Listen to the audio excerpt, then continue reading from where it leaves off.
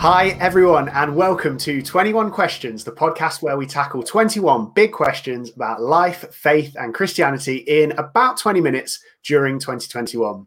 Yeah, my name is Rich Jones, and I'm a pastor at Living Rock Church and have been for the last 16 years. And I'm here with my good friend and my colleague, Mike Shooter, who's worked with the youth for the past 10 years and is part of the leadership team at Living Rock.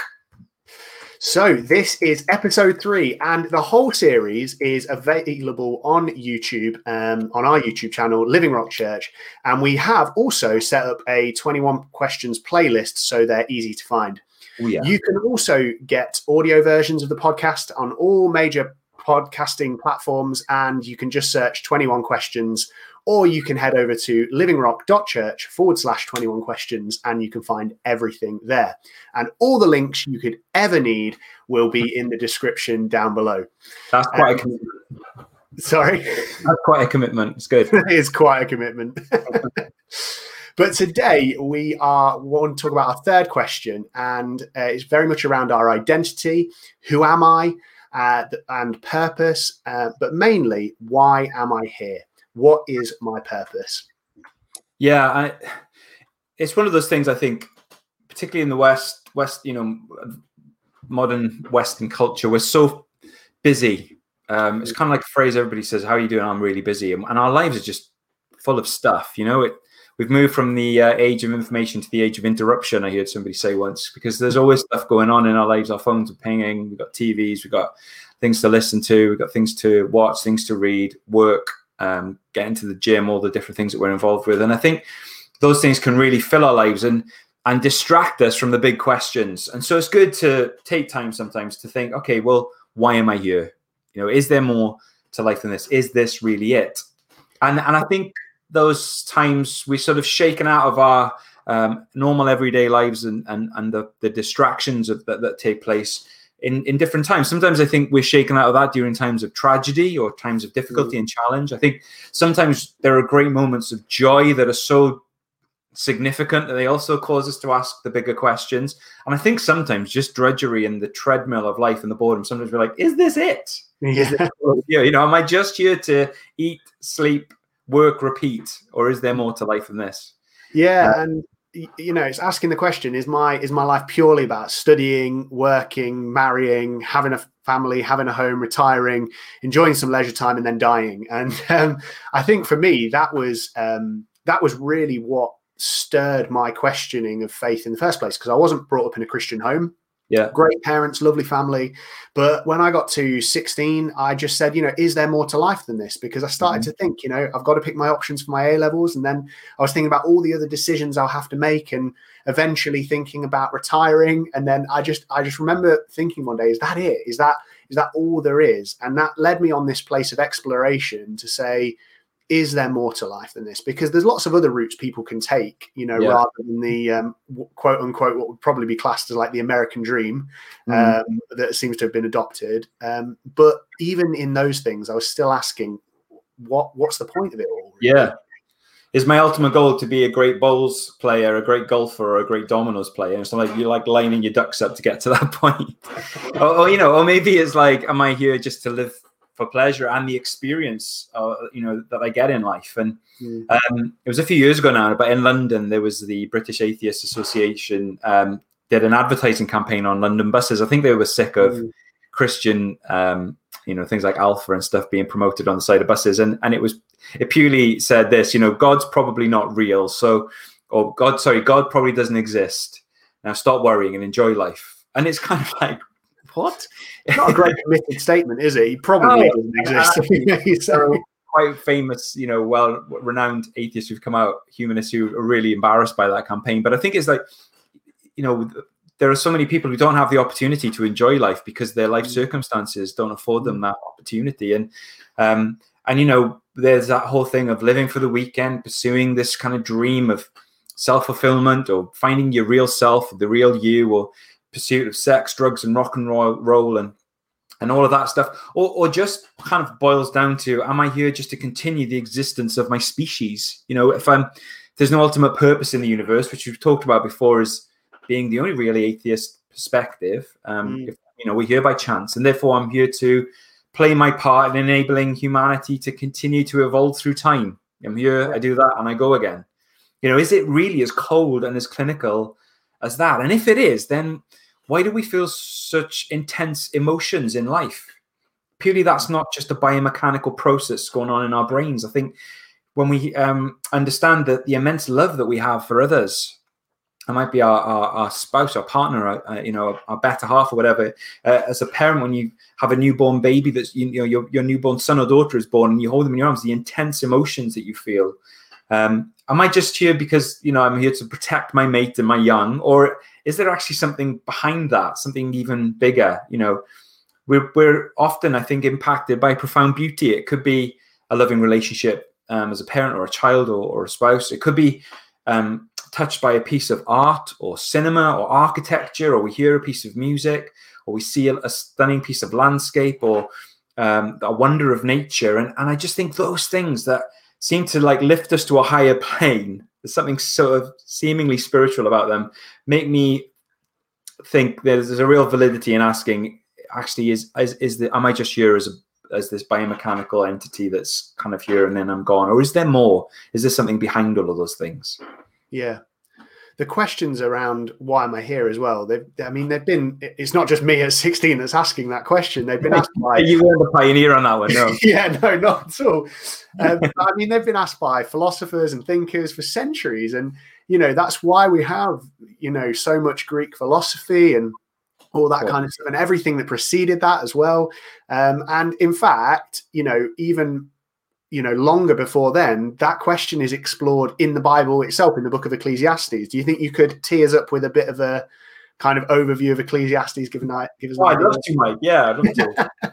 Yeah, well, you're right. The book of Ecclesiastes is dated 3,000 years old. So written by King Solomon, who was a king in Israel, and probably the most glamorous, glorious king in Jewish history in many ways. He was incredibly rich, incredibly famous. He built phenomenal buildings, wonderful architecture. He had a fleet of ships. He had hundreds of beautiful wives and concubines. He was renowned for his wisdom and his intelligence and his understanding about nature and the world around him. Mm-hmm. He ate the best food. He drank the best wine. He wore the finest clothes. He was probably really annoying and handsome with all of that as well. And it's like, if there's one person that sort of, you boil it all down, had it all, genuinely, I don't know what you'd want to add to Solomon's life or experience and what he enjoyed to say, but he's missing this. He had everything, and yet he's writing a book at the end of his life, and he's reflecting on everything that he's enjoyed and experienced.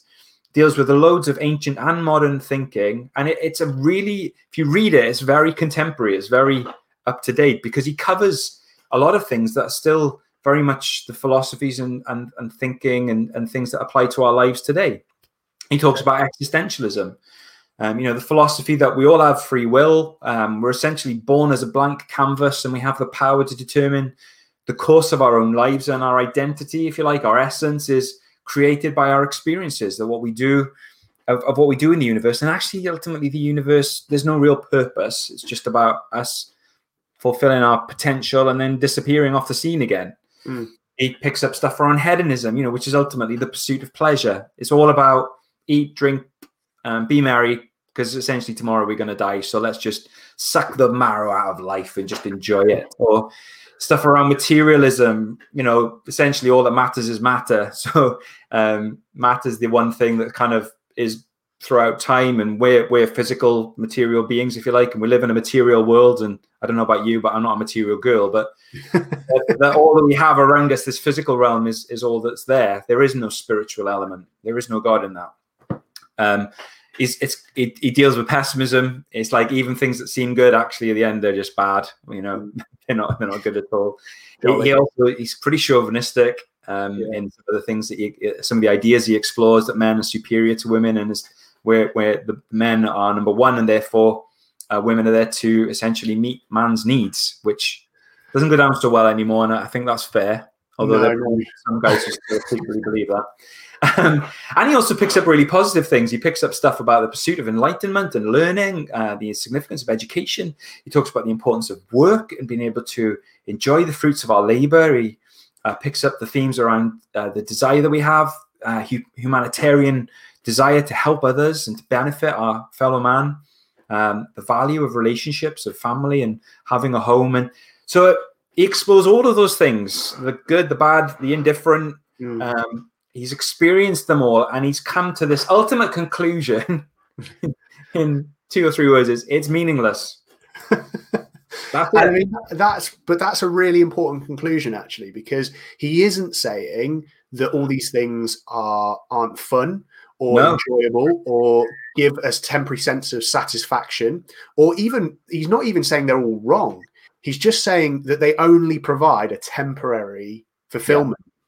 And it also highlights that God isn't really looking for people who just do the right thing in the sense of all their actions being perfect, but he's also looking for that to come from the right place and a right heart, because that's often where we seem to find real purpose. It's not in the doing itself necessarily, but the reasoning behind it, working, seeking the benefit of our fellow man, caring for family, friends. These are all things that God commands us to do. Like, as Christians, they're the basis of the outworking of our faith. However, that's always under the leading, the guiding of God, and for his glory, ultimately, for him, not for ourselves, not for our own sense of fulfillment, but so that God has the world that he desires. Yes. Yeah, and I think Solomon probably starts understanding that, and he seems to lose the thread of that in his life. It's like talked about the distractions of life. It's like all of those things crowd in, and he starts to reevaluate everything, and he understands that all of the things that he was actually pursuing ultimately were meaningless. And he's talking about, what is it that drives us? You say, what is it that motivates us? And there's this phrase that comes up time and again: there's nothing new under the sun. And what he's wrestling with 3,000 years ago, we wrestle with today in 2021. What is it that we're living for? And are the things that he experienced the pinnacle? Well, I don't think they are. In fact, he says, no, it's all empty. It's like chasing the wind. And when I hear that phrase, like chasing the wind, I'm reminded of the some words from a scene from the film Gladiator, which I love that film. It's a great film. And Proximo is who's played by the late Oliver Reed, is talking to Maximus, who's played by Russell Crowe. And Proximo says to Maximus, "We mortals are but shadows and dust, Maximus." And there's this moment of, he's just saying, it's all futile, really. We're here and then we're gone. And the futility of human life is nothing more than us. All we are is shadows and dust. We're here, then we're gone. And as I thought about, Oliver Reed said those words, and I had a little read about him. I remember growing up living in Surrey for a few years, and we used to drive past his mansion. He had a 63-bedroom mansion. He was probably in the 70s one of the most famous British actors out there. He turned down massive roles. He just did what he wanted. Known as being a hellraiser. He rubbed shoulders with people like Steve McQueen and other top, Hollywood film stars. He had fame. He had money. He pursued pleasure. He slept with loads of women. That's what he wanted to do. He just said, I want to drink the pubs dry and sleep with every woman on the planet. It's essentially what he said he wanted. That was his purpose. And yet at the age of 61, he collapsed on the floor of a pub in Malta on a Sunday morning, and his life ended. And I listened to him say those words, because he was actually had to be CGI added to the film, because he died during the film, the production of Gladiator.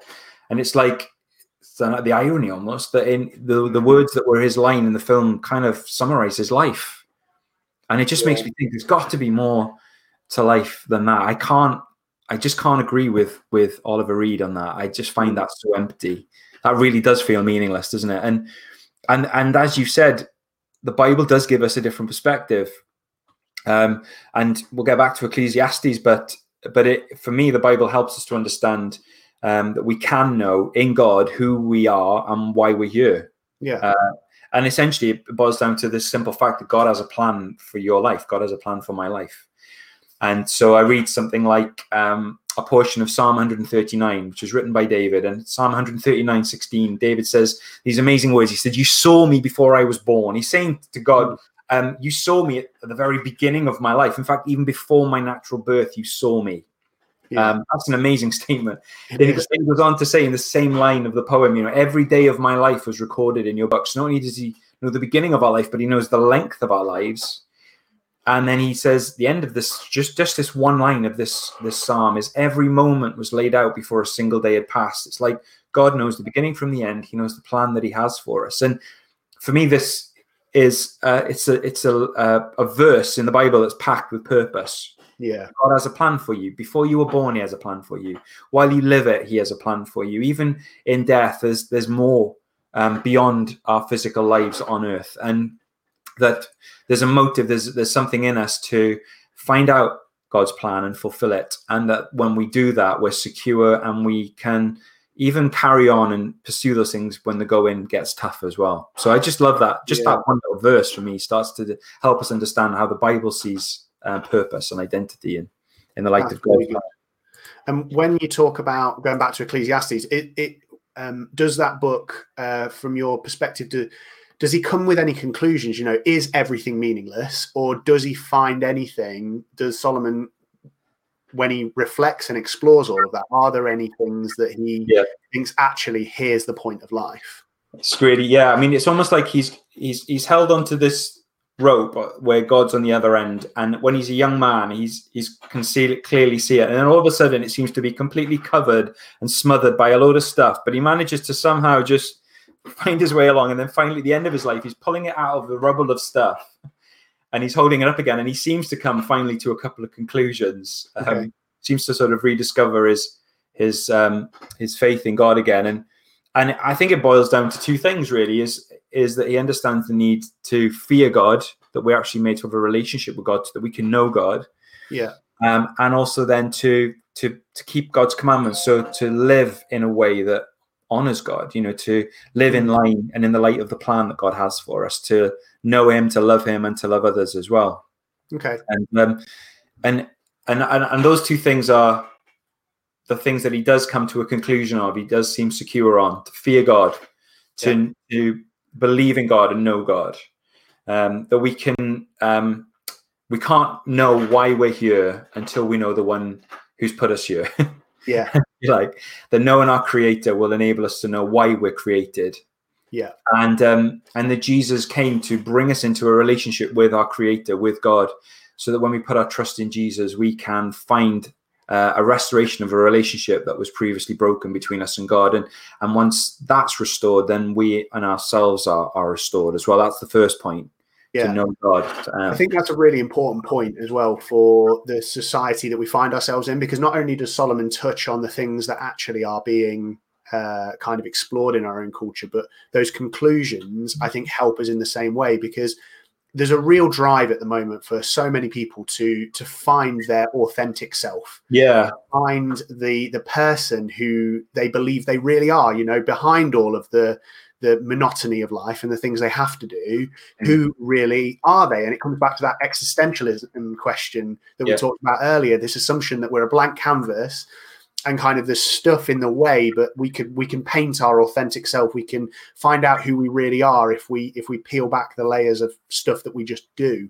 But I think the Bible paints quite a different picture to that, actually. And I would say that the Bible, for people, indicates more that we're not so much a blank canvas as a paint by numbers. That actually we have the potential to be somebody who God wants us to be, as a plan and a purpose for our life. And actually we can spread paint wherever we want. We can spread muck wherever we want, all over this picture. But ultimately, if you scrape that away, there is a design for us. There is a plan for each person. And, you know, the Bible says that for each person, that's actually to be conformed to the image of Jesus, to look like him and to look like God and to reflect him. And so, you know, when we come to Jesus as Christians, we believe that he wipes off all the muck and all the paint that we've tried to do ourselves in our own strength with our own design, and says, okay, no, here is what your life was supposed to look like. And I think the challenge for Christians, though, and Christianity and faith, is that that's often been misconstrued, that we're all supposed to look the same. You know, it's nuns and monks all wearing exactly the same stuff and shaving their hair in a certain way and behaving exactly the same in uniformity. But actually, what Jesus comes to show us is that God is so limitless. He's so incredible. He has all these different facets. And actually, in our differences, we reflect something of God that we can only do in our differences. And that's the thing, you know, we do have free will to choose whatever we want to do. But God wants us to choose the purpose that he's chosen for each one of us. And if you were to summarize it, I like how the purpose of man is summarized in something called the Westminster Shorter Catechism, which is basically a teaching of the church, right? And it says the chief, sorry. Catchy title as well. Yeah. But it basically says that the chief end of man is to glorify God and enjoy him forever. Yeah. And I love that. And I'm really glad for me personally that God actually doesn't just expect us to know what to do, but gives us some direction. Absolutely. And I just think we can't know ourselves until we know him. No. We can't know why we're created until we know our creator. And then the second thing is then that we live in relationship with him. You know, we follow him, we love him, and we love others. And in fact, keeping God's commandments boils down to those two things. You know, Jesus just boils it right down to that. And he says, if you follow me, if you want to be like me, then love God and love your neighbor as yourself. And that's what Jesus did. And that's what he is calling us to do. And in doing that, we live in a sense with a higher view, and that we know that our earthly life isn't all there is, that actually there's something beyond this. It doesn't mean that we don't invest ourselves in this life, but equally, this isn't the end. There's actually an eternity as well. And that's a phenomenal part of understanding who we are and why we're here, that we're here for this life and beyond. Yeah. I mean, Jesus makes it really clear that we have to think like that, because when we talk about eternity and the afterlife, we can't think of it as disconnected from the life that we're living here and now, because we have a reward, we have something to seek after. And, you know, Jesus himself encourages to store up our treasure in heaven, you know, the good things we do, the things we give our attention to, the things we invest our money into. And he's talking about something much further beyond what we can see right now. Definitely. And I think, you know, different people will be listening to this. Some people will be listening with a Christian faith. I hope some people will be listening who are atheistic or are agnostic, or, you know, because we want this to be relevant and helpful, and just throw something else into the mix, into the discussion. But I suppose it boils down to the question, can you say you know why you're here? Are you clear on what your life is for? And I think these are really great, important questions that if we don't consider them enough, it'll be to our detriment in life. And we mustn't let busyness and distractions or anything else rob us of asking that question, exploring that question, and just hope that what we've talked about today at least causes everybody that's listening, whatever your belief, whatever your faith is, to think about that further. Yeah. And to kind of help with that, and to go on from that question, we've asked the question, why am I here? And if our conclusion as Christians is that it's to know him and to follow him, then the things that we're covering today and tee us up nicely for our next question: how can I know that God is real? If we believe it's, you know, our purpose is to follow him, to know him, then how can we know he's real? So we'll explore that next time. Thank you again for joining us today, and we really pray that it's been really helpful for you, and we will see you next time on 21 Questions. Great. Thank you.